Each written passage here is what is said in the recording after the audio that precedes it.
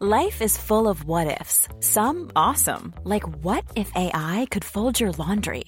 And some, well, less awesome, like what if you have unexpected medical costs?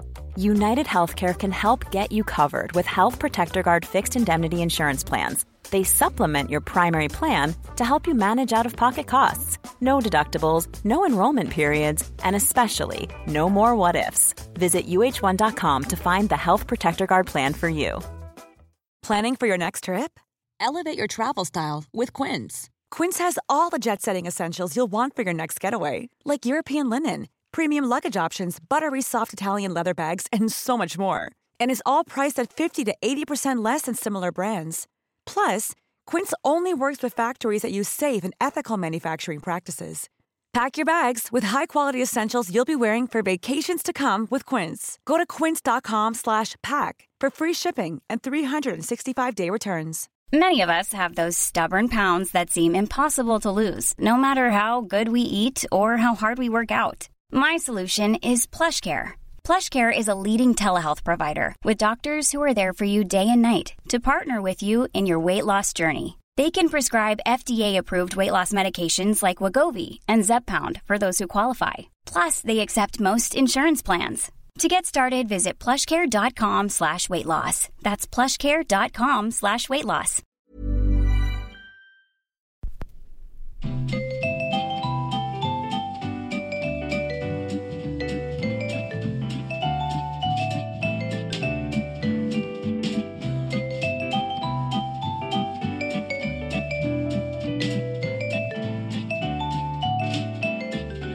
Edvard Bloms smörgåsbord.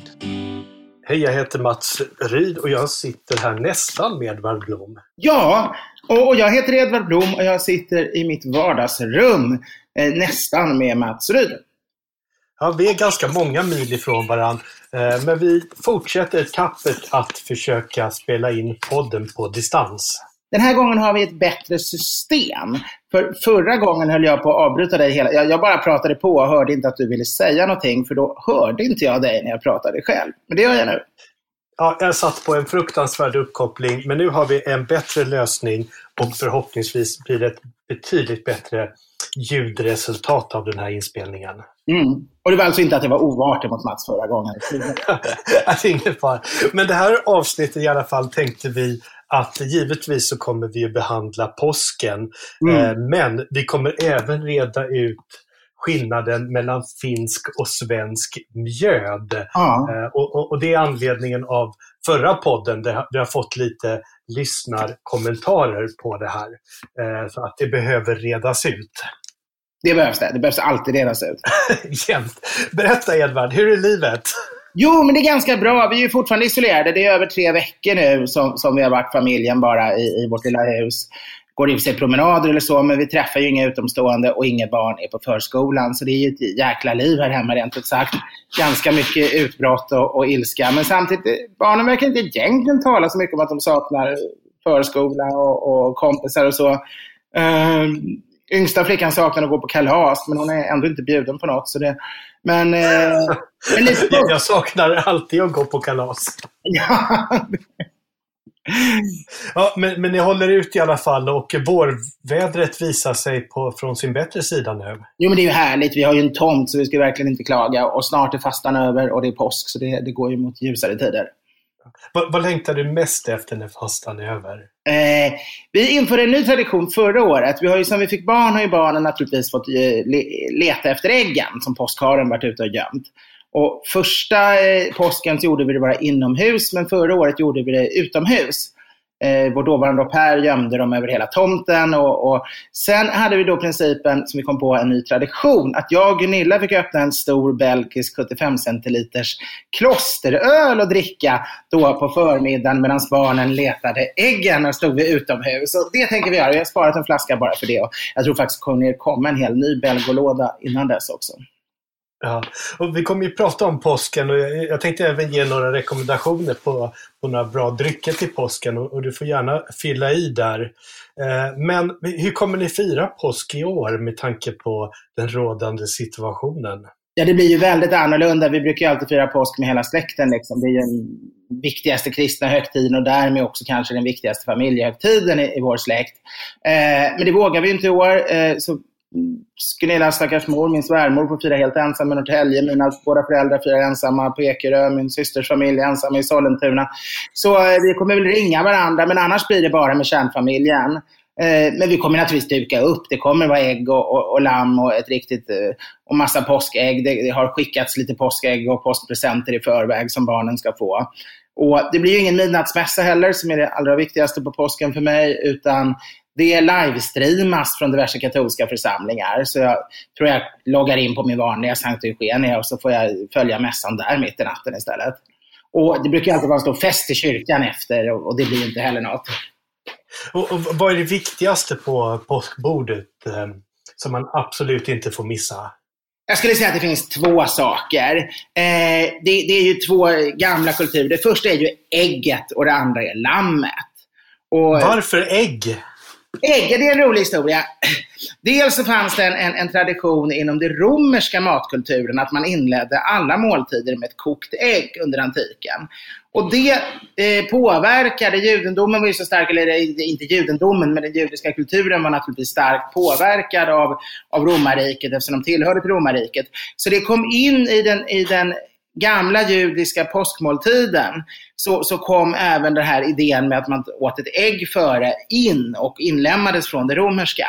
Och så togs det över av de kristna. Men för de kristna blev ju dessutom ägget en väldigt bra symbol för Kristus och uppståndelsen, eftersom det liksom ryms ett liv som kan kläckas och bli ett nytt liv. Så blev ägget en Kristus-symbol. Sen när man kommer upp till norra Europa framför allt så har ju ägget alltid varit en viktig vårsymbol. Det har haft en viktig betydelse även i förkristna religioner i Norden, och inom zoroastriska religioner är det väldigt viktigt. Man har stor äggfest på våren.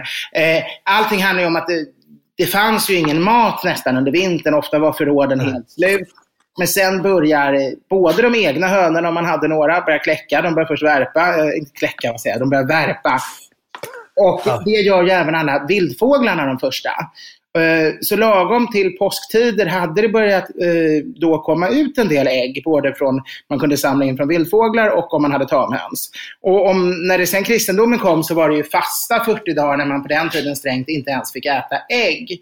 Och det gjorde att man oftast hade hunnit få en liten hög med ägg. Så man hade ingen annan. Allt var slut, man var jätteutsvulten, vintern hade varit jättejobbig och så är det plötsligt vår och man från en dag till en annan får man plötsligt äta den där korgen med ägg som är otroligt näringsrikt och fett och smakrikt och jättegott jämfört med vad man hade ätit länge då. Bara lite gammalt uppblött bröd i bästa fall. Och därför blev äggen en sån enorm laddning, särskilt uppe i norra Europa. Jag förstår. Har du sett Johan Glans, stå upp komikern och skådespelaren, när han berättar om när han stand-upar om hur påsken blev till, de här PR-konsulterna som satt och spånade fram det här, att vi ska ha ägg och vi ska ha en hare och vi ska dricka must, fast det heter påskmust. Om du inte har sett den så är det bland det roligare, tycker jag faktiskt han har gjort. Ja, den är väldigt rolig. Den är rolig även för en kristen faktiskt. Annars kan ibland, han har en hel del skämt om kristendom som ibland kan kännas lite att de verkligen är gjorda av någon som inte alls liksom är inne i kristendomen utan utifrån. Den här är kul även för en tro. Men när vi fortsätter här då, den här lammet då som hör till påsken. Ja, lammet är ju den andra stora måltiden. Och i Sverige hade vi kanske inte tillgång. Lammen hade ju ännu var inte ätbara än. Om de hade väl inte ens fötts, så hade de fötts för de för små. Så man åt inte lamm i gamla tider i Sverige till påsk. Möjligen någon gammal insaltad fårfiol. Men däremot så inom den judisk-kristna traditionen är ju lammet det absolut viktigaste påskmaten. Påsk betyder ju passera. Det har ju att göra med det här att då uttåget när judarna flydde från Egypten där de hade blivit förslavade, och att då Gud sa åt dem att de skulle stryka blod på, de skulle offra ett lamm av getterna eller killingarna och stryka av dess blod på dörrpostarna, och då skulle Herrens ängel som gick och dödade allt först fött på förbi passera de dörrarna. Och därifrån kommer namnet påsk. Och det här är ju 3000 år sedan, och sedan dess har ju då judarna ätit lamm till sitt påskfirande. Och det gjorde ju Jesus också, och hans påskfirande var ju precis då innan han utlämnades och korsfästes. Så därför blev ju den kristna påsken tog ju över mycket av de judiska symbolerna, men då blev lammet en symbol, eftersom man talar om offerlammet redan mycket i Gamla testamentet, om rena offerlamm och oskyldiga offerlamm och liknande, så blev Kristus inom den kristendomen då det rena offerlammet, och därför så blev lammätandet till påsk fortsatte vara viktigt även för kristna, även om den inte fyller riktigt den liturgiska strikta som inom judendomen är det verkligen helt klart vad man äter i vilken ordning och vad som hör till vilka högtider. Det är liksom en del av religionsutövandet att äta måltiderna. Kristendomen sker med religionsutövandet i kyrkan, och sen går man hem och äter en middag, men det är ändå naturligt att man har lamm på bordet, även om det kanske inte riktigt alla kristna har det varje påsk, så är det ändå naturligtvis väldigt naturligt att ha det. Men är påsken en av våra äldsta traditioner, skulle du säga?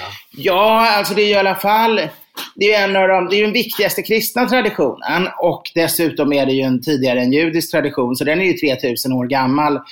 Så för att vara en religiös judisk-kristen tradition så är det ju den äldsta som vi kristna firar. Sen finns det ju sådana här traditioner som att man firar midvintern och midsommaren,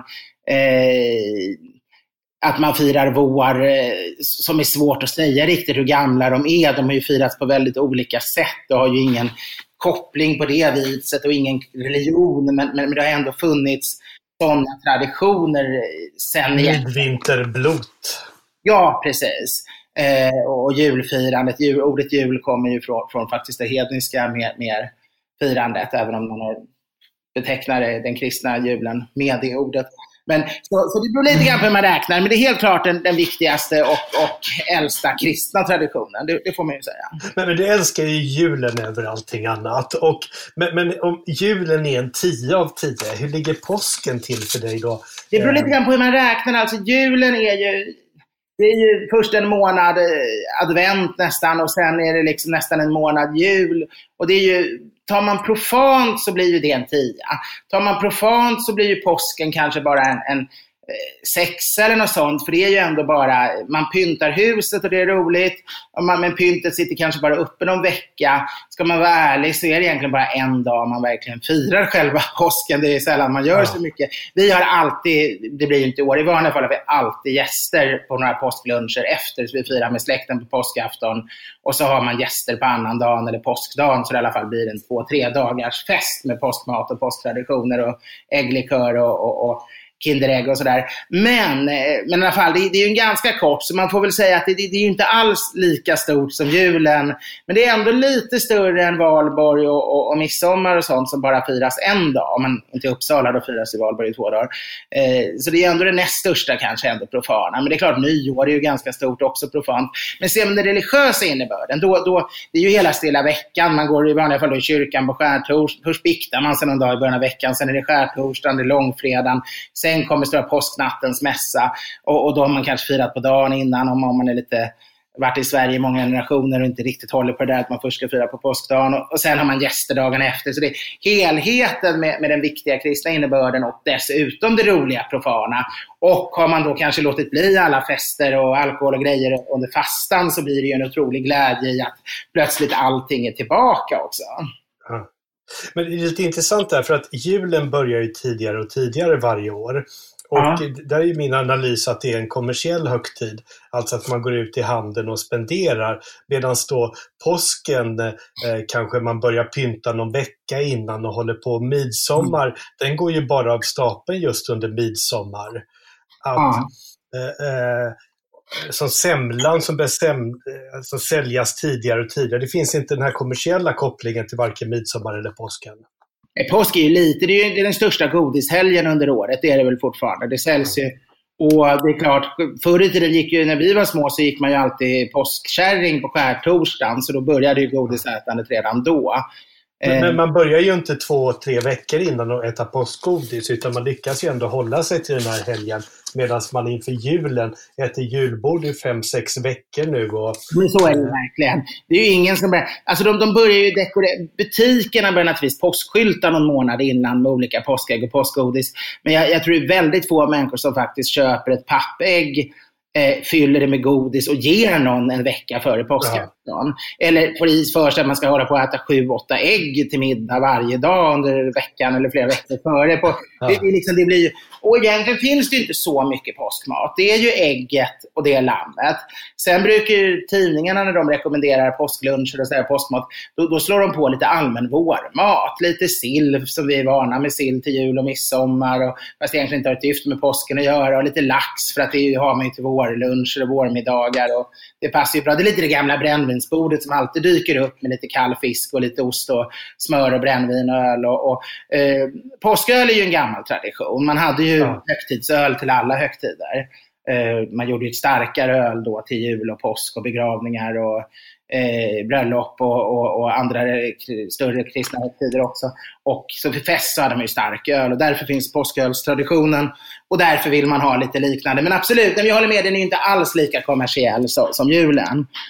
Och där är väl julen det som verkligen utmärker sig. Men det är klart, andra sen är i alla fall det här pyntet, tycker jag är trevligt, för man pyntar ju inte så mycket många gånger. Jul är ju extremt mycket pynt och advent. Ja. Men Halloween har ju blivit pynt i barnfamiljer, att det sätts upp lite spöken och sådana grejer. Och och så är det ju påsken som ändå, jag menar, vi har 5 flyttkartonger med julpynt, vi har 1 flyttkartong med påskpynt, men det är ju ändå att man har en timmes pyntning. Man fyller ändå huset med kycklingar och ägg och tuppar och hönor och så det är ju ändå att man ändrar. Det här brukar ju forskarna tala om, det här med undantagstillstånd. I länder där man har karneval, då sätter man ju också upp jättemycket så här glittriga, glammiga girlanger och liknande för att markera att det är karneval. Oktoberfesten har de här blåvitrutiga fanorna och liknande. Just det. Och det handlar ju om att man ska förstå att det är ett undantagstillstånd. Att man får göra, det är annorlunda, det är inte riktigt en vardag. Man kan ha kitschigare i smycken, det kan få vara lite glittrigare och glammigare än det brukar. Och när det är karneval så är det ju dessutom då att man inte riktigt har riktigt samma normsystem än som till vardags. Utan det accepteras lite allt möjligt. Och har man då en kyckling One Piece så kan man ha på sig den på påsken. Ja, precis. Men där med julölen, jag tänkte slänga in lite dryckesrekommendationer till påskbordet. Ja, men det är väl trevligt. Hade vi inte fått någon fråga om det till och med, eller? Vet faktiskt inte, i så fall har jag missat den. Vi har lite frågor vi ska hinna med här, men just julöl så måste jag säga att min favorit varje år som står otroligt stabilt är Oppigårds Easter Ale. Påsköl menar du? Ja. Vad sa jag för någonting? Julen. Ja, du ser. Påsköl. Ja, det är isoleringen. Den tar på oss. Har du provat den Easter Alen, Oppigårds? Jag vet faktiskt inte. Jag har inte provat den i år i alla fall. Oppigårds brukar göra väldigt bra grejer. Så det får jag se till att beställa från Systembolaget. Nu kommer de inte leverera någonting för några veckor säkert. Men... Och sen också när man ska då äta det här med laxen, den feta och allting som finns på ett påskbord, då behöver man ju ett bra allround-vin. Jag tar gärna just till laxen och den fettman som finns, så är det ju gott med en Chardonnay som har fått en rejäl smörighet och fyllighet. Ja. Absolut. Ja, men du drar det till Tyskland, antar jag? Ja, det gör jag ju. Alltså för mig är påsk lite grann... Själva påskafton har vi ju alltid firat med släkten och då ska man ju gå i kyrkan på kvällen. Så då brukar vi ha ganska lite, typ någon lite mer mörkare påsköl, en snaps kanske till den. Och inte ens alltid snaps på själva påskafton faktiskt. Och sen lite rödvin till lammgrytan. Något lättare så här eftersom det är mitt på dagen, kanske en Beaujolais eller något sånt. Men sen den här, när vi har vännerna och inte släkten då på påskdagen eller annan dag, då är det alltid snapsar. Och till förrätten. Och sen är det en orgie i Riesling. För det har varit fasta, en del kanske har druckit, en del inte, men man har kanske druckit mindre i alla fall, eller inte alls. Och så är det vår plötsligt, Riesling dricker man inte så mycket under vinterhalvåret, det är ändå sommar. Så det är lite den här känslan av att nu plötsligt massa kylda, gärna halvtorra, så det är lite av den här sötman i dem också. Det är mer klassiska tyska, lite halvtorra eller halvsöta Rieslingarna. Alltså det tycker jag är ett fantastiskt sätt att börja. Typ en Kloster Eberbach, Spätles eller något i den stilen.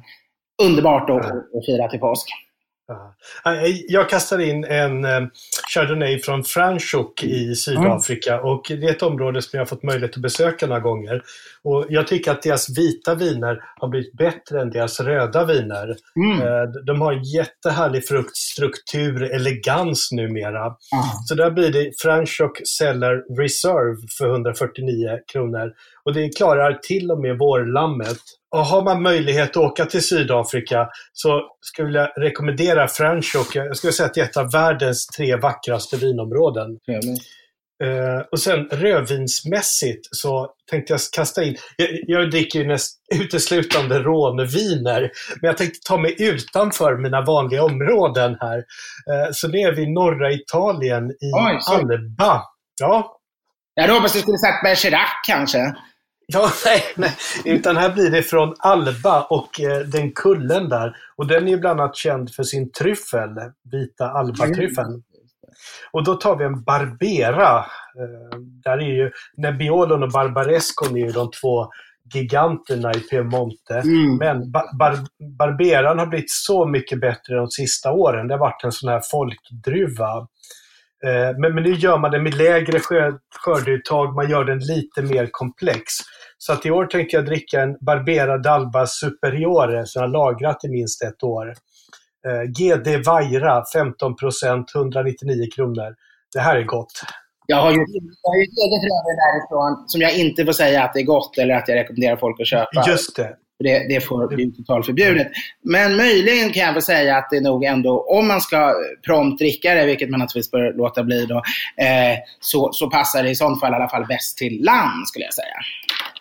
Ja, vi är inte ens sponsrade. Vi har inga intäkter på de här poddarna tyvärr, utan vi har Patreon och det är, jag tittade på det och tänkte, jag trodde vi hade börjat få $400 per avsnitt och tänkte då täcker det ju faktiskt inspelningskostnaderna. Men sen fick jag höra av Mats här att vi tydligen bara var hittills inkomna och så hade det varit något fel så vi hade inte ens fått de pengarna. Men vi, fler och fler som klickar, desto större möjligheter får vi, och det vore ju underbart om det faktiskt kan börja löpa på att vi får någon form av, inte går i förlust, kanske mer får lite arvode via Patreon. Ja, precis. Så att alla som har sponsrat oss via Patreon så har det bara dragits en gång, kan vi säga. För att det är ganska svårarbetat det där Patreon, så vi har inte riktigt fått det att fungera förrän nu. Målet är att det ska dras varje månad. Ja, exakt. Jag ska försöka har du mer om drycker till påsk? Ja, nej, men jag tycker att man måste ju ta sig en äggtoddy. Ja. Och det är ju enkelt. 2 vispade äggulor, 1-2 matskedar socker, 4 centiliter kan man slänga i konjak, eau de vie, brandy, calvados, mörk lagrad rom. Precis vad man känner för. Jag är ju en fantast av ägglikör. Det är kanske som en år i Tyskland. En av de bästa ägglikörer som finns, det är faktiskt, vad heter den här delikatessbutiken vid Dahlienmarkt i München. Nu tappar jag namnet. Den får ni i alla fall inte tag på. Men man kan göra den bra själv också. Jag har faktiskt en av mina gamla kokböcker som inte längre går att köpa.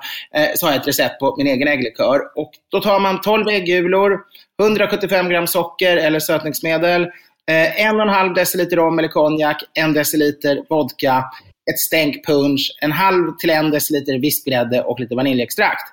Och så vispar man ihop det där. För bästa resultat så vispar man upp det under lätt uppvärmning i vattenbad så det tjocknar lite grann, inte för mycket. Och sen lägger man det på en flaska och låter stå ett par dagar i kylen. Sen får man ta fram den lite innan, för risken är att den blir så tjock. Har man kokat och skjutit den så kan den bli så tjock i kylen att man inte får ut den ur flaskan. Och sen har man då en riktigt krämig och fyllig då ägglikör, och det tycker jag man ska dricka massvis av till påsk. Och jag serverar ju alltid till efterrätten i man halverar Kinderägg. Och så sätter man en sån liten Kinderägg som en båt på valfri efterrätt och så fyller man den med ägglikör. Underbart. Hinner man göra den till påsk? Det här kommer ju ut på torsdagen. Det går att göra den direkt och äta den på en gång också. Dricka den på en gång eller äta det, får man äta den med sked. Men den vinner ännu mycket mer på en stå 1 eller 2 dagar i kylen blir den ännu lite bättre, skulle jag säga. Och använd inte silversked där om ni äter med sked, för silver och ägg blir inget gott. Ja, men jag tänkte att är det någonting mer kring påsken som man måste känna till? Det skulle väl i sånt vara påskäggens historia.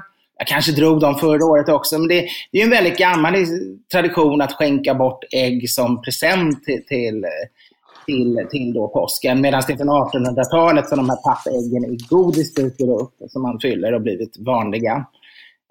Men de har ändå varit med i över 120-130 år. Ja, det har de, absolut. Och idén med påskharen, det är ju en myt som kommer från Tyskland. Det var lite pinsamt det här. Melker frågade mig faktiskt för någon vecka sedan. Finns påskharen på riktigt? Och jag var tvungen att säga att han kanske inte gör det. Det kanske mer är en myt. Och då sa han att han hade genomlistat det. Så han började inte alls gråta som med barn som för att tomten inte finns. Men sen några dagar senare så förundrade han om då kattpojken fanns på riktigt. Och när jag sa, nej men det är ju bara en saga, då började han gråta. Nej. För då var den pyjamashjältarna som är en sån här film som går på barnkanalerna, de hade han tänkt att nog fanns på riktigt. Men jag tänkte på det här, vi har ju fått en fråga här. Och det är: hej och tack för en trevlig podd. Min favoriträtt är wienerschnitzel och det var trevligt att höra er podd om schnitzel. Och jag beställer alltid denna schnitzel i Berlin det ena gånger eftersom standardiseringsinstitutet DN ligger där. Jag tar alltid en wienerschnitzel med pepparrot och tycker det är så gott. Denna goda krydda med lite tryck i och komplexa smakförhöjare. Jag är otroligt förtjust i pepparrot själv, kan jag ju säga. Att allt som går att äta med pepparrot, det har jag i till. Jag har aldrig ätit schnitzel med pepparrot, så det borde jag testa. Man kan tänka mig att det bryter av fettman rätt bra. Men till min fråga, kan inte Edvard berätta historien med vikingadrycken mjöd och hur denna dryck är uppskattad idag? Honungsvin verkar nyttigt dessutom, men framförallt om det är något att använda till ostbrickan. Och det här är från Kalle Blomgren. Och innan vi går in på mjöden här så har vi fått lite kommentarer från Finland, vilket vi uppskattar enormt mycket. Och då är det från Christian Westerholm. I senaste podd ett evigt tjat om den finska drycken Sima, heter mjöd på svenska. Farinsocker, en gnutta jäst, vatten och russin, eventuellt förbjuden i Sverige. Och sen så har vi även fått här från Camilla. Sitter och lyssnar på det senaste poddavsnittet medan jobbar. Tack för en rolig podd, jätteroligt att lyssna. En liten kommentar om Sima som Mats pratar om i senaste avsnittet. På svenska i Finland heter drycken i fråga mjöd. Ingen finlandssvensk skulle prata om Sima. Det finska namnet på drycken Sima uttalas dessutom med kort i. Med långt i, Sima, betyder det fiskelina. Från Camilla. Så vi satt och pratade om fiskeliner sist. Det här var intressant. För det är ju verkligen inte liksom mjöd enligt rikssvensk bemärkelse. För den görs ju på honung. Nej. Exakt, och det här tänkte jag att vi skulle behöva klara ut. För att i Finland då, bland finlandssvenskar så pratar man om mjöd, medan den svenska mjöden, vad är det för någonting? Ja. Alltså normalt sett är ju mjöd är ju alltså jäst honungsvatten, en alkoholdryck som man gör. Alkohol bildas ju när socker jäser och man kan ju, allting som innehåller socker går därför att göra alkohol på. Och gör man det av honung så blir det ju mjöd. Och det här är inte någonting som bara funnits bland gamla vikingar utan redan 7000 år före Kristus gjordes det mjöd i Kina. Man har gjort mjöd i Indien, i Mesopotamier, har gjort det greker, romare, maya-indianer. Det är helt enkelt så att historiskt ville man ju bli berusad precis som nu, men man hade väldigt lite tillgång till socker. Så allt som var sött letade man rätt på, jäste. Druvor, bär, frukt, honung, och tidigt lärde man sig också att om korn började gro eller säd överhuvudtaget började gro så blev det sött. Det är det vi har malt och gör öl på. Men i fornnordiska tider så fick ju mjöden en särskild ställning. Det var liksom den finaste alkoholdrycken, eftersom vildhonung fanns det ju väldigt lite. Så det var en väldigt dyr, väldigt ovanlig dryck som gick att få små mängder av. Och därför dracks den naturligtvis av kungen. Man dracks den när man slöt avtal vid vissa speciella, väldigt viktiga högtider. Och det finns ju många sådana här historier om hur Odens dag, det så kallade suttungamjödet från jättarna, och gav det till asar och män som skulle ha det för att kunna skalda. Eller det finns flera, det förekommer på flera håll i den fornnordiska mytologin då mjödet. Och därför har vi kanske fått för oss att en av de stora myterna om vikingatiden är ju att de alltid drack sig fulla på mjöd. För det första kunde de nog inte dricka sig berusade ofta som de ville, för man hade ju inte den odlingen, man hade inte ens den mängden säd och liknande. Men de gillade naturligtvis när de kunde göra det. Men då var det oftast öl eller mölska, alltså en blandning av öl och mjöd, där man jäser både malt och honung. Väldigt ofta hade man bär i också, så det kunde vara som en nästan Berliner Weisse mit Schuss. Man har hittat arkeologiska fynd som en form av veteöl som även innehåller både bär och honung, och allt det där har man jäst ihop. Det var nog ganska gott. Men det blir vanligare med mjöd i och med kristnandet faktiskt. Alltså även om det har haft sin högsta status under vikingatid, så klostren när de kommer. Munkarna kunde ju konsten med biodling, och det var ingenting som funnits tidigare. Och då fick man ju enormt mycket mer honung. Och munkarna hade ett stort behov av biodling. Och det var... Munkarna, gjorde de det här på heltid eller var det en bisyssla? Ja, det var nog en bisyssla. Det är roligt, göteborgare. Men det roliga var att alltså, grejen var, det var egentligen inte honungen de var ute efter så mycket som att de behövde vaxkakorna för att göra vaxljus. Det gick åt enorma mängder ljus i den medeltida kyrkorna. I den katolska traditionen så tände man ju ljus av alla möjliga liturgiska skäl. Och därför så behövde man massa bin, och så blev honungen liksom mer eller mindre över.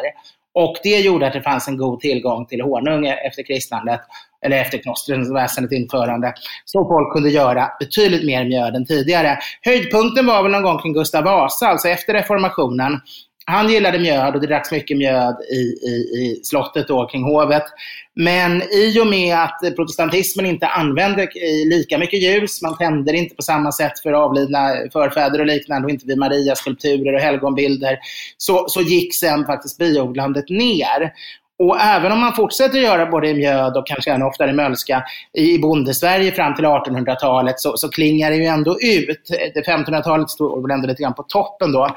Det lever kvar i Uppsala, eller snarare det kommer igen i och med götecismen och den här vikingakulten i Uppsala. Så börjar man då servera mjöd ute vid högarna. Så studenter vallfärdade på 1800-talet ut till Uppsala högar med studentmössor på och uppklädda, och så drack de mjöd ur horn för att då känna sig som riktiga gamla vikingar. Och här börjar vi närma oss lite grann den finska frågan faktiskt. För den mjöd som serverades där, de unnades inte liksom äkta honung och gjorde det på.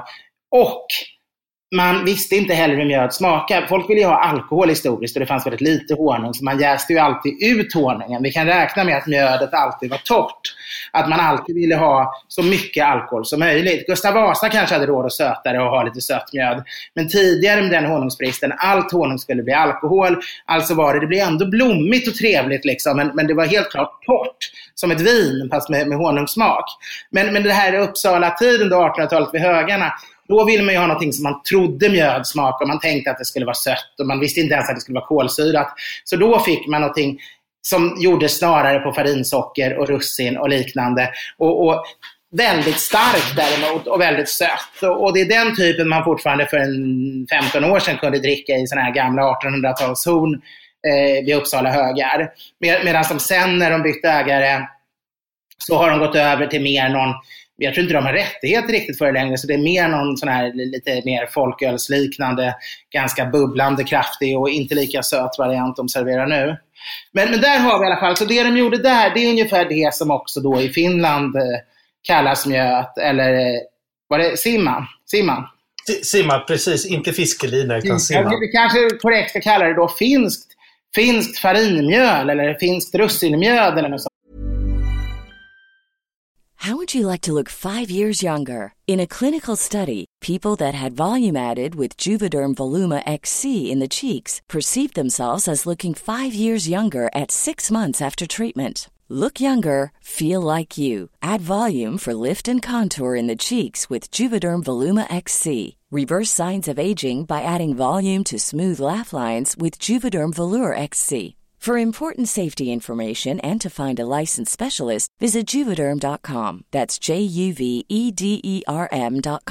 Not for people with severe allergic reactions, allergies to lidocaine, or the proteins used in Juvederm. Common side effects include injection site redness, swelling, pain, tenderness, firmness, lumps, bumps, bruising, discoloration, or itching. There's a risk of unintentional injection into a blood vessel, which can cause vision abnormalities, blindness, stroke, temporary scabs, or scarring. Talk to a licensed specialist to find out if it's right for you.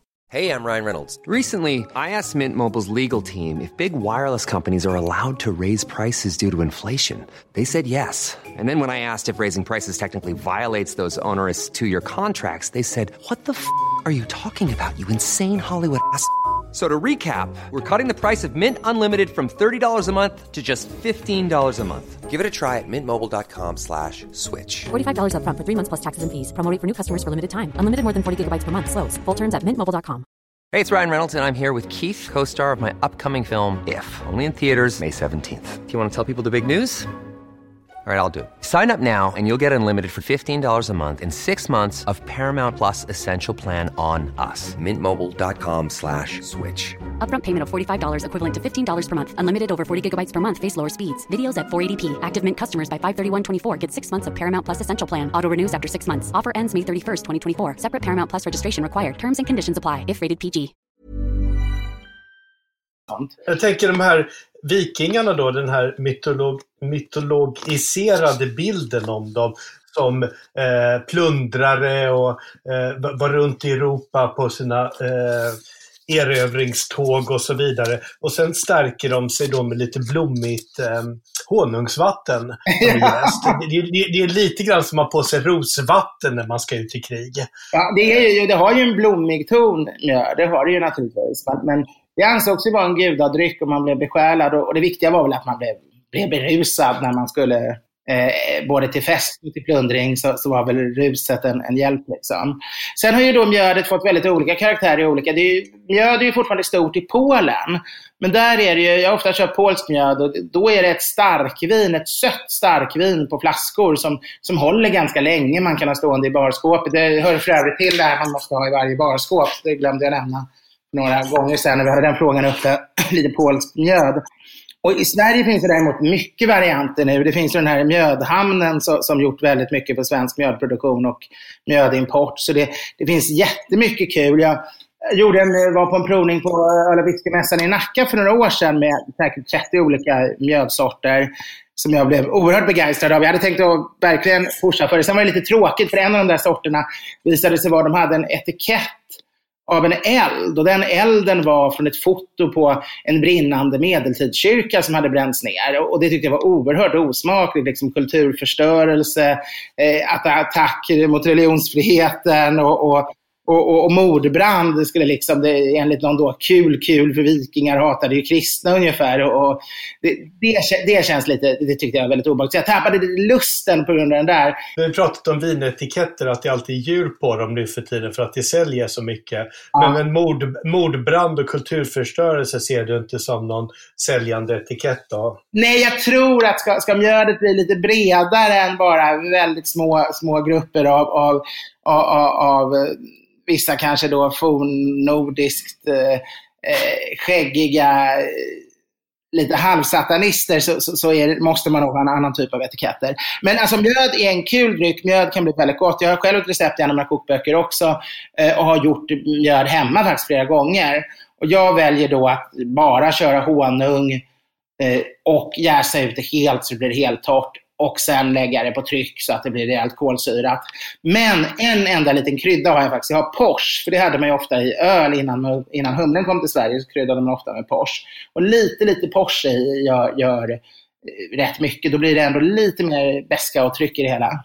Exakt, ja, det skapar jag tänkte på det, vi måste faktiskt hoppa tillbaks ett steg här för att gå tillbaks till påskmaten, för att nu har vi alla våra restauranger i kris i landet. Ja. Så att vill bara säga det, att har ni möjlighet att köpa sill, köpa helgpåsar, köpa mat från restaurangerna istället för dagligvaruhandeln, så gör det. För att många restauranger erbjuder just påskmat och säljer den till konsumenter så man kan ta hem det.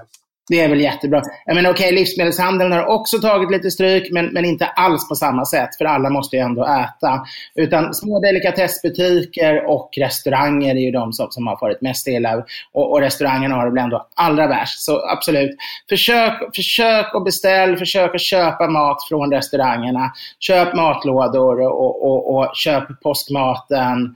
Ja, köp deras sillar och köp vårlamm och allt ni hittar.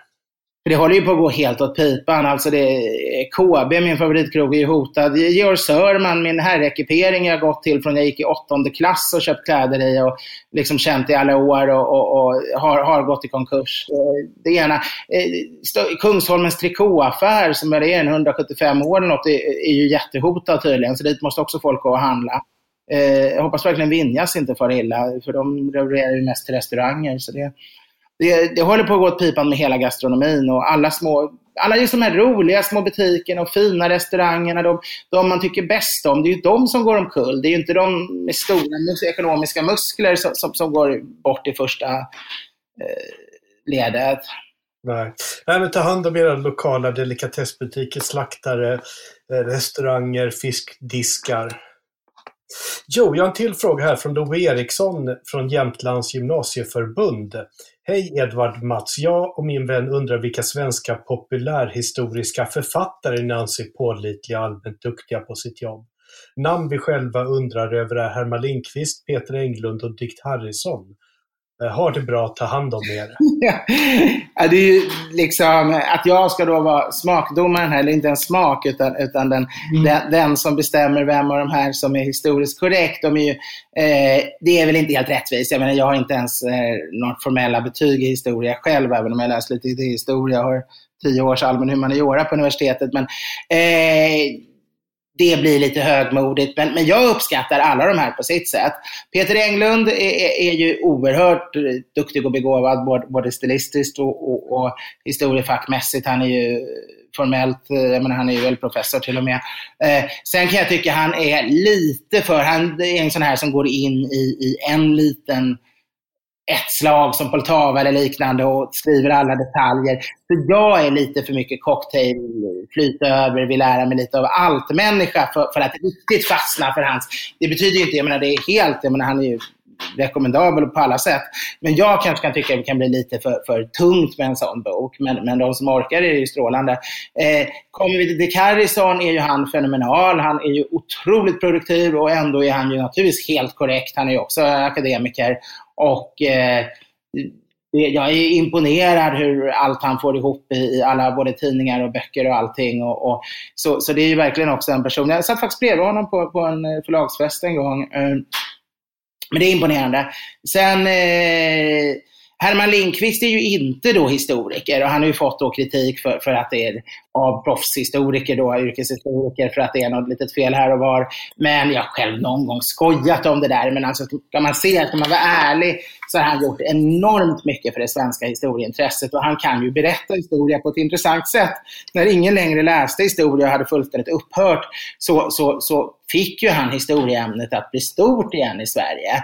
Och hans böcker är ju roliga, de plöjer man ju, de läser man. Och skulle det vara någon liten gammal myt som kommer med någonstans eller något, så tycker jag att det är ju inte, det bryr jag mig faktiskt inte om. Utan det, absolut, man måste se skillnad på någon som är historieberättare, en journalist, en skribent, en duktig författare som läser in sig och skriver, som jag själv, och sådana som jobbar heltid med universitetslön och forskar och doktorerat och liksom går på primärkällor och talar om metodologi. Men grejen är att universiteten har ju tyvärr fått en ny princip, kan man säga, att deras texter inte ska kunna vara läsliga. Det är ju tyvärr så att avhandlingar och överhuvudtaget akademiska är nästan rakt igenom oläsligt för vanligt folk som inte gör det på betald arbetstid. För de är så fruktansvärt tråkiga och formella och så styrda av metodologiska diskussioner. Den här synen på att det ska vara som naturvetenskap, humanioran. Medan går man tillbaka till åtminstone fram till början av 1900-talet, men egentligen kanske det räcker att gå tillbaka till 1970-talets slut, så är det ju fortfarande roligt och läsvärt liksom. Men det blir tråkigare och tråkigare. Från någon gång kanske andra världskriget och framåt har ju akademiska texter bara blivit mer och mer oläsliga. Och det funkar väl som en första del för att det ska vara väldigt korrekt och liksom så för den akademiska världen. Men det går ju inte att tro att de blir bästsäljare ute i bokhandeln och att liksom miljonpublik ska läsa det, utan då behöver man den här typen som Herman Lindqvist som populariserar och får det och blir läsvärt också. Så, nej, men jag kan rekommendera alla 3, men ska du skriva en lärobok i historia så kanske du ska hålla dig till de som är disputerade i ämnet. Ja, men här kan man ju rekommendera också att lyssna på deras alster på ljudbok nu när man sitter i isolering medan man sorterar familjealbum eller krattar höstlöven i trädgården. Ja, men det är väl jättebra. Ja. Ljudböcker är ju väldigt trevligt. Det tycker jag verkligen man kan rekommendera alla. Antingen så kan man köpa dem en och en, eller också kan man ju betala om man ska lyssna på flera i månaden, en sån här typ Storytel eller allt vad de heter, BookBeat. Och det har jag gjort ett par år nu faktiskt. Och när jag promenerar eller tvättar eller städar så lyssnar jag på ljudböcker. Ja, men det är ett trevligt sätt. Jag lyssnar igenom hela den här historien om Sverige från istid till framtida Herman Lindqvist. Det tog rätt lång tid. Ganska många timmar. Det gör ju det, men jag tycker ändå det går förvånansvärt snabbt med jätteböcker av den grunden. Om man tar en timmes promenad varje dag och en timme i köket varje dag, då blir det ändå en 14 timmar per vecka. Det blir en 60 timmar i månaden. Det blir ganska mastiga mängder av tiden då. Det är ju sånt här man måste ha gjort om man skulle komma med På spåret någon gång. Jag tror att du har en betydligt större chans där. Skulle du vilja vara med i det programmet? Jag är faktiskt väldigt dubbel till det. Alla frågar om jag inte vara med På spåret. Det skulle vara svårt att säga nej om man blev tillfrågad. Jag vet, jag har en bekant som tyckte vi skulle ställa upp och det kunde jag inte säga nej till heller om det skulle. Men samtidigt så att jag har ju varit med i massa frågesporter i tv, så här, mindre viktiga, mindre kanaler och så, och större kanaler också, SVT som är Vem vet vad och vad heter de, och Smartare än femte klass, har varit med Alla mot alla i kanal 5 och så här. Men grejen är att man blir ju så nervös så jag missade till och med i, vad heter den, klassfesten missade jag Haitis huvudstad, Port-au-Prince, där jag visserligen bara varit en gång själv, men jag har ändå varit ett par veckor där. Och Gunilla har ju haft sitt stamställe där, och Telle Olofsson har ju varit på hur många resor som helst till Port-au-Prince. Och jag kommer inte ens ihåg det, för man blir så låst i huvudet, man blir så nervös. Man blir ju alltid mycket sämre än de som sitter i den bildade medelklassen som sitter hemma i sofforna. Och det är lite pinsamt. Sen är jag ju ingen kalenderbitare. Jag kan mycket sammanhang och stora och liksom lite halvt om allting, men jag kan inga årtal, jag kan sällan liksom de här exakta grejerna, utan jag är mycket mer fluffig i mitt kunnande. Det är mycket, men fluffig. Så risken är ju att jag skulle, sen är det ju rätt mycket tur vilka frågor man råkar på. Så risken är att man skulle kunna göra bort sig, och folk tror ju att jag är extremt kunnig. För att jag pratar ju om såna här saker, om kulturhistoria och sånt. Fast då läser man ju ändå på innan. Det är inte så att allting kan man i huvudet, det mesta läser man ju på. Och då kan det bli en rätt stor besvikelse om de tycker, men han kan ju 17 mindre än jag, i alla fall inom mina favoritämnen kan han mindre än jag, kommer nästan varje lyssnare tänka. Så jag är inte helt säker på om det vore helt perfekt. Jag skulle bli fruktansvärt nervös i alla fall, för det betyder så mycket. Om man gör någon grej, någon idrottsgrej eller något, då skulle jag ju bara tycka det var kul att jag förlorade. Om det var någon frågesport i modern popmusik eller något, skulle jag också närmast vara stolt att jag inte kunde något. Men när det är sånt här där jag borde kunna det, och så kan man kanske ändå inte det. Så skulle du vilja vara med i en frågesport i tv? Jag tror alla människor i medelklassen i Sverige har funderat på eller någon gång drömt att antingen sommarprata eller vara med På spåret. Så att jag tror samtidigt också, så tycker jag att ett riktigt bra sommarprat är ofta väldigt personligt. Ja, verkligen. Och jag vet inte om jag skulle vilja vara så personlig för en så stor lyssnarskara. Ja, det är intressant. Det kan jag tänka mig att många inte skulle vilja vara. För mig är ju det... För mig var sommarprat bara en positiv upplevelse. Ja, förutom det här bråket om saker som skulle klippas bort. Men jag tycker det var helt fantastiskt att sommarprata. Och verkligen den formen, alltså mitt favoritprogram, att få göra alla kategorier. Men jag är ju en sån som aldrig kan hålla tyst om mitt inre. Jag pratar rätt brett om saker, lite för öppet kanske för det mesta. Liksom. Men det här, någonting som jag tror också de flesta människor någon gång har reflekterat över det, vilken musik de skulle välja. Ja, hur var det för dig där? Jag gick in på Spotify. Vi bodde 2 månader på Mallorca i en liten by, den här där Valdemossa, där Chopin tillbringade en jobbig vinter. Och en härlig liten by och jobbade därifrån. Det var en vår, egentligen skulle det bara varit vinter, men det var en tidig vår så apelsinerna var mogna och det var soligt på dagarna, man kunde sitta ute och så där. Väldigt pittoresk, charmant på alla sätt, härlig mat. Men då satt jag där och skrev det här i ett litet rum där i huset som vi hyrde och skrev hela texten och sen så hade jag ju Spotify då, heter det väl, det är det här med musik. Just det, helt rätt.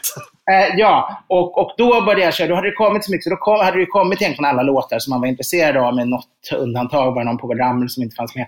Men, så då kunde jag sitta där och gå igenom alla mina gamla favoriter och eftersom det var väldigt biografiskt, det handlade inte om nutid, det handlade om egentligen mitt liv, så blev det väldigt naturligt att också välja musik från de olika perioderna. Att det blev sånt jag lyssnat på när jag var 20 och sånt jag lyssnat på när jag var 30 och sånt jag lyssnat på när jag var barn. Liksom. Och några saker som betyder mycket för mig nu.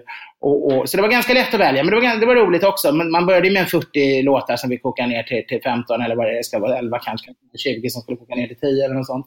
Men det är kul. Jag tror väldigt många människor har suttit själva och skrivit små manus om hur det skulle vara. Bara gjort små sommarprat för sina vänner och sådär. Det vet jag i alla fall vänner som har gjort. Och det är egentligen en strålande programidé som det har blivit. Sen var briljant. Ja. Sen var det inte så där superpersonligt när det började. Jag menar, Torsten Ehrenmark, som är en av de som gjort flest, han gjorde ju ett par sommarprat varje år. Hade alltid det sista på året och där var det ju kåserier. Han var ju aldrig så där att han släppte folk in allt för mycket på livet, utan han berättade ju om allt i sitt liv, men det var alltid egentligen bara det dråpliga. Är man bra historieberättare så är det klart att det blir underhållande. Oerhört underhållande. Men han var ju expert också. Sen går man ut en självbiografi. Där blev han väldigt personlig. Med en tragisk barndom och sådär. Men i alla fall, så den typen. Men det är väl det om en vanlig person som inte egentligen är så bra på att berätta historier och skriva böcker. Utan är känd för att man är en idrottsman eller politiker eller popsångare. Eller något annat löst folk som jag eller så. Då måste det, för att det ska bli starkt, måste man ha en egen historia som är värd att berätta. Ja. Jag är så otroligt trött på alla män som spelar Welcome to the Jungle med Guns N' Roses. Den är ju med 3-4 sommarprat varje år. Jo, det är vissa som är med. La Dolce Vita med After Dark som spelat in, var med. Den är ju väldigt charmig, men den var också med så där i nästan varje avsnitt under något år, någon sommar. Så det är ju vissa. Sen vill ju gärna folk ha såna där som liksom visar I did it my way eller liknande, som illustrerar att de har levt sitt liv på sitt sätt. Så det kan ju bli lite för likartat. Det kan jag hålla med om. Min är inte likartad. Men folk däremot var det ju som alltid folk som skrev jättebra sommarprat, men vilken jäkla musik den var. Ja, men just jag tycker musikvalen säger väldigt mycket om, förstår jag att det ligger enormt mycket tid bakom valen. Det handlar ju mycket om vilken bild man vill förmedla av sig själv också. Ja, men verkligen, det är jättemycket. Det var någon som sa det här med musik förstår jag mig inte på, så jag låter mina barnbarn välja alla låtarna. Jag det var en destinerad konservativ herre som pratade om sådana saker, och sen var musiken bara allra senaste var 14-15-åringar gillat liksom. Vet du, man slängt in smurfhits och sådana där, då vet man att det är riktigt bra. Precis. Men jag har faktiskt, om någon är intresserad av min musik, så förutom att man kan lyssna på alla gamla sommarprat om och om igen, så ni kan gå in och höra mitt sommarprat, så ligger det faktiskt på Spotify dessutom Edvard Bloms sommar och Edvard Bloms vinter, så som spellistor, så kan man bara se vilka låtar. För jag fick göra vinter sen också samma år. De som blev mest röstade på fick även göra ett vinterprogram, och då blev det lite annan musik där också. Mindre biografiskt, mer bara musik. Jag tyckte det var allmänt väldigt bra. Det är fascinerande också när så här, svenskarna får välja vilka då, för de väljer väl vinterpratarna? Ja, precis.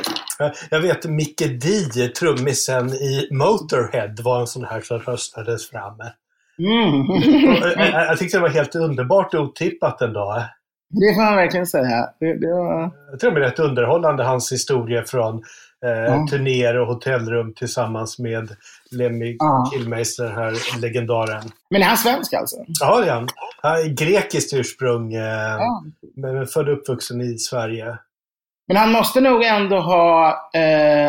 jag vet inte, första året kan det ha varit annorlunda, men sen tror jag de har gjort så att det ändå är sådana som har sommarpratat man kan rösta på. Man ändå måste ha kommit in någon gång och sommarpratat först.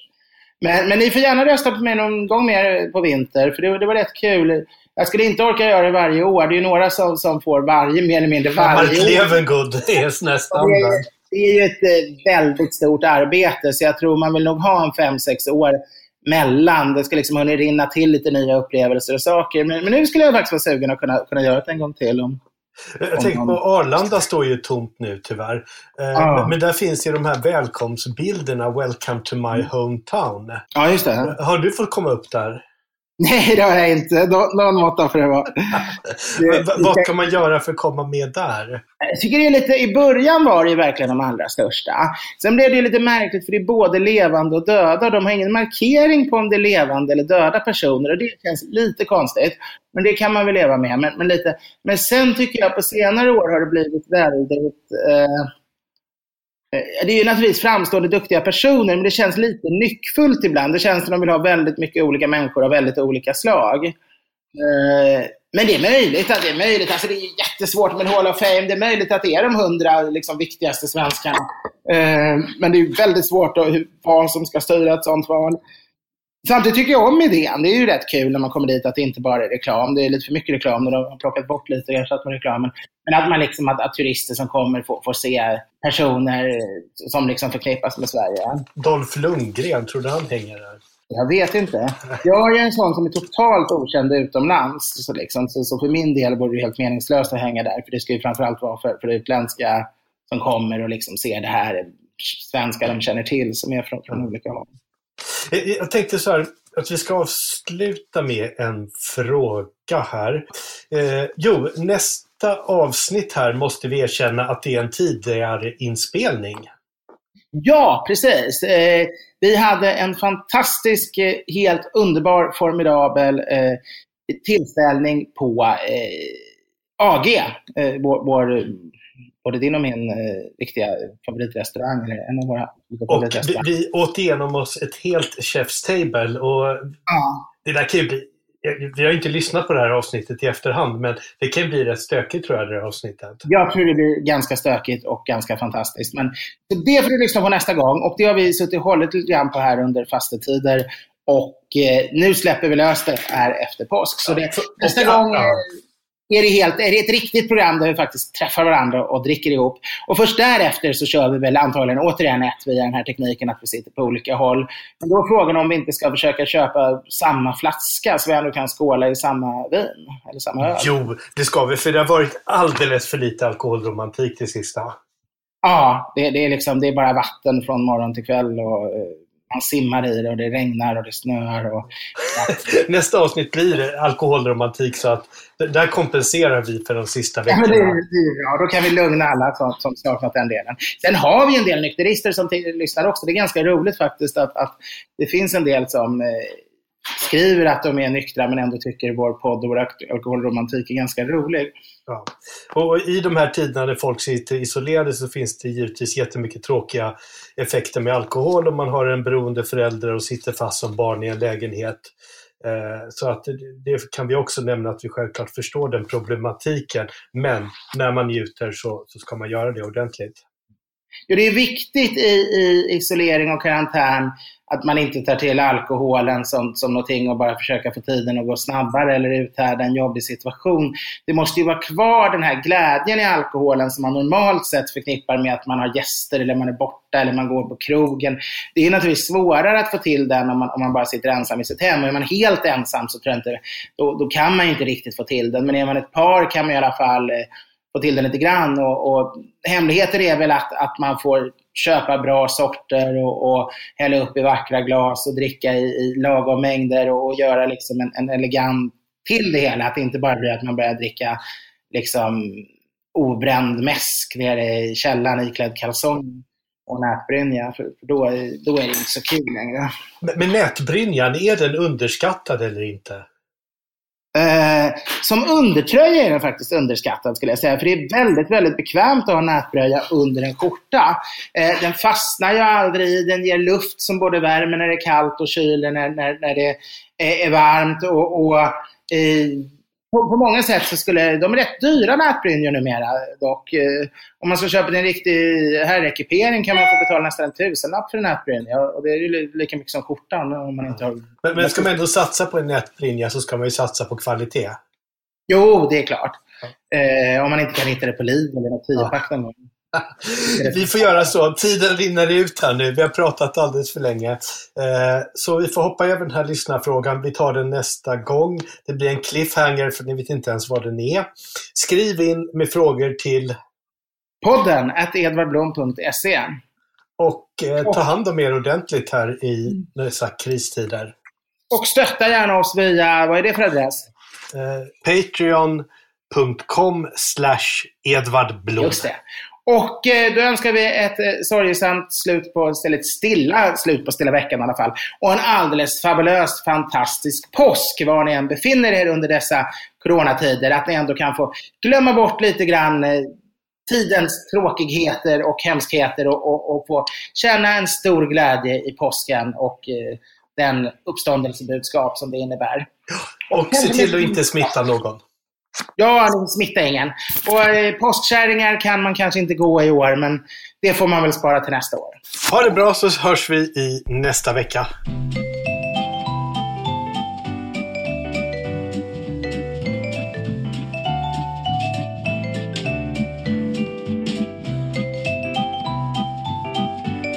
Producent var Henrik Insulander på Tonic Produktion AB. Edvard Bloms smörgåsbord.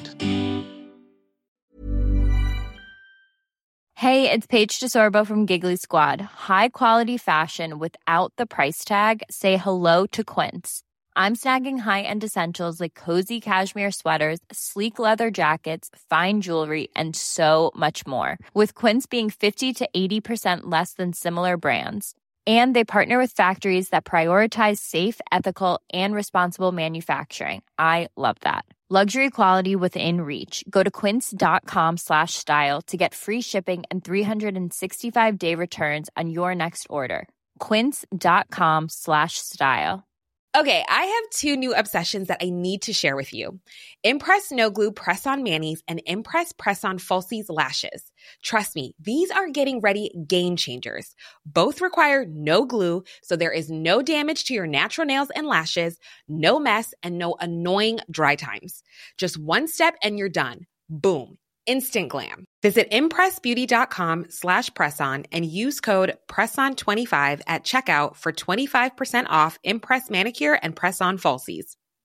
Imagine the softest sheets you've ever felt. Now imagine them getting even softer over time. That's what you'll feel with Boll & Branch's organic cotton sheets. In a recent customer survey, 96% replied that Boll & Branch sheets get softer with every wash. Start getting your best night's sleep in these sheets that get softer and softer for years to come. Try their sheets with a 30-night guarantee. Plus, get 15% off your first order at bollandbranch.com. Code BUTTERY. Exclusions apply. See site for details.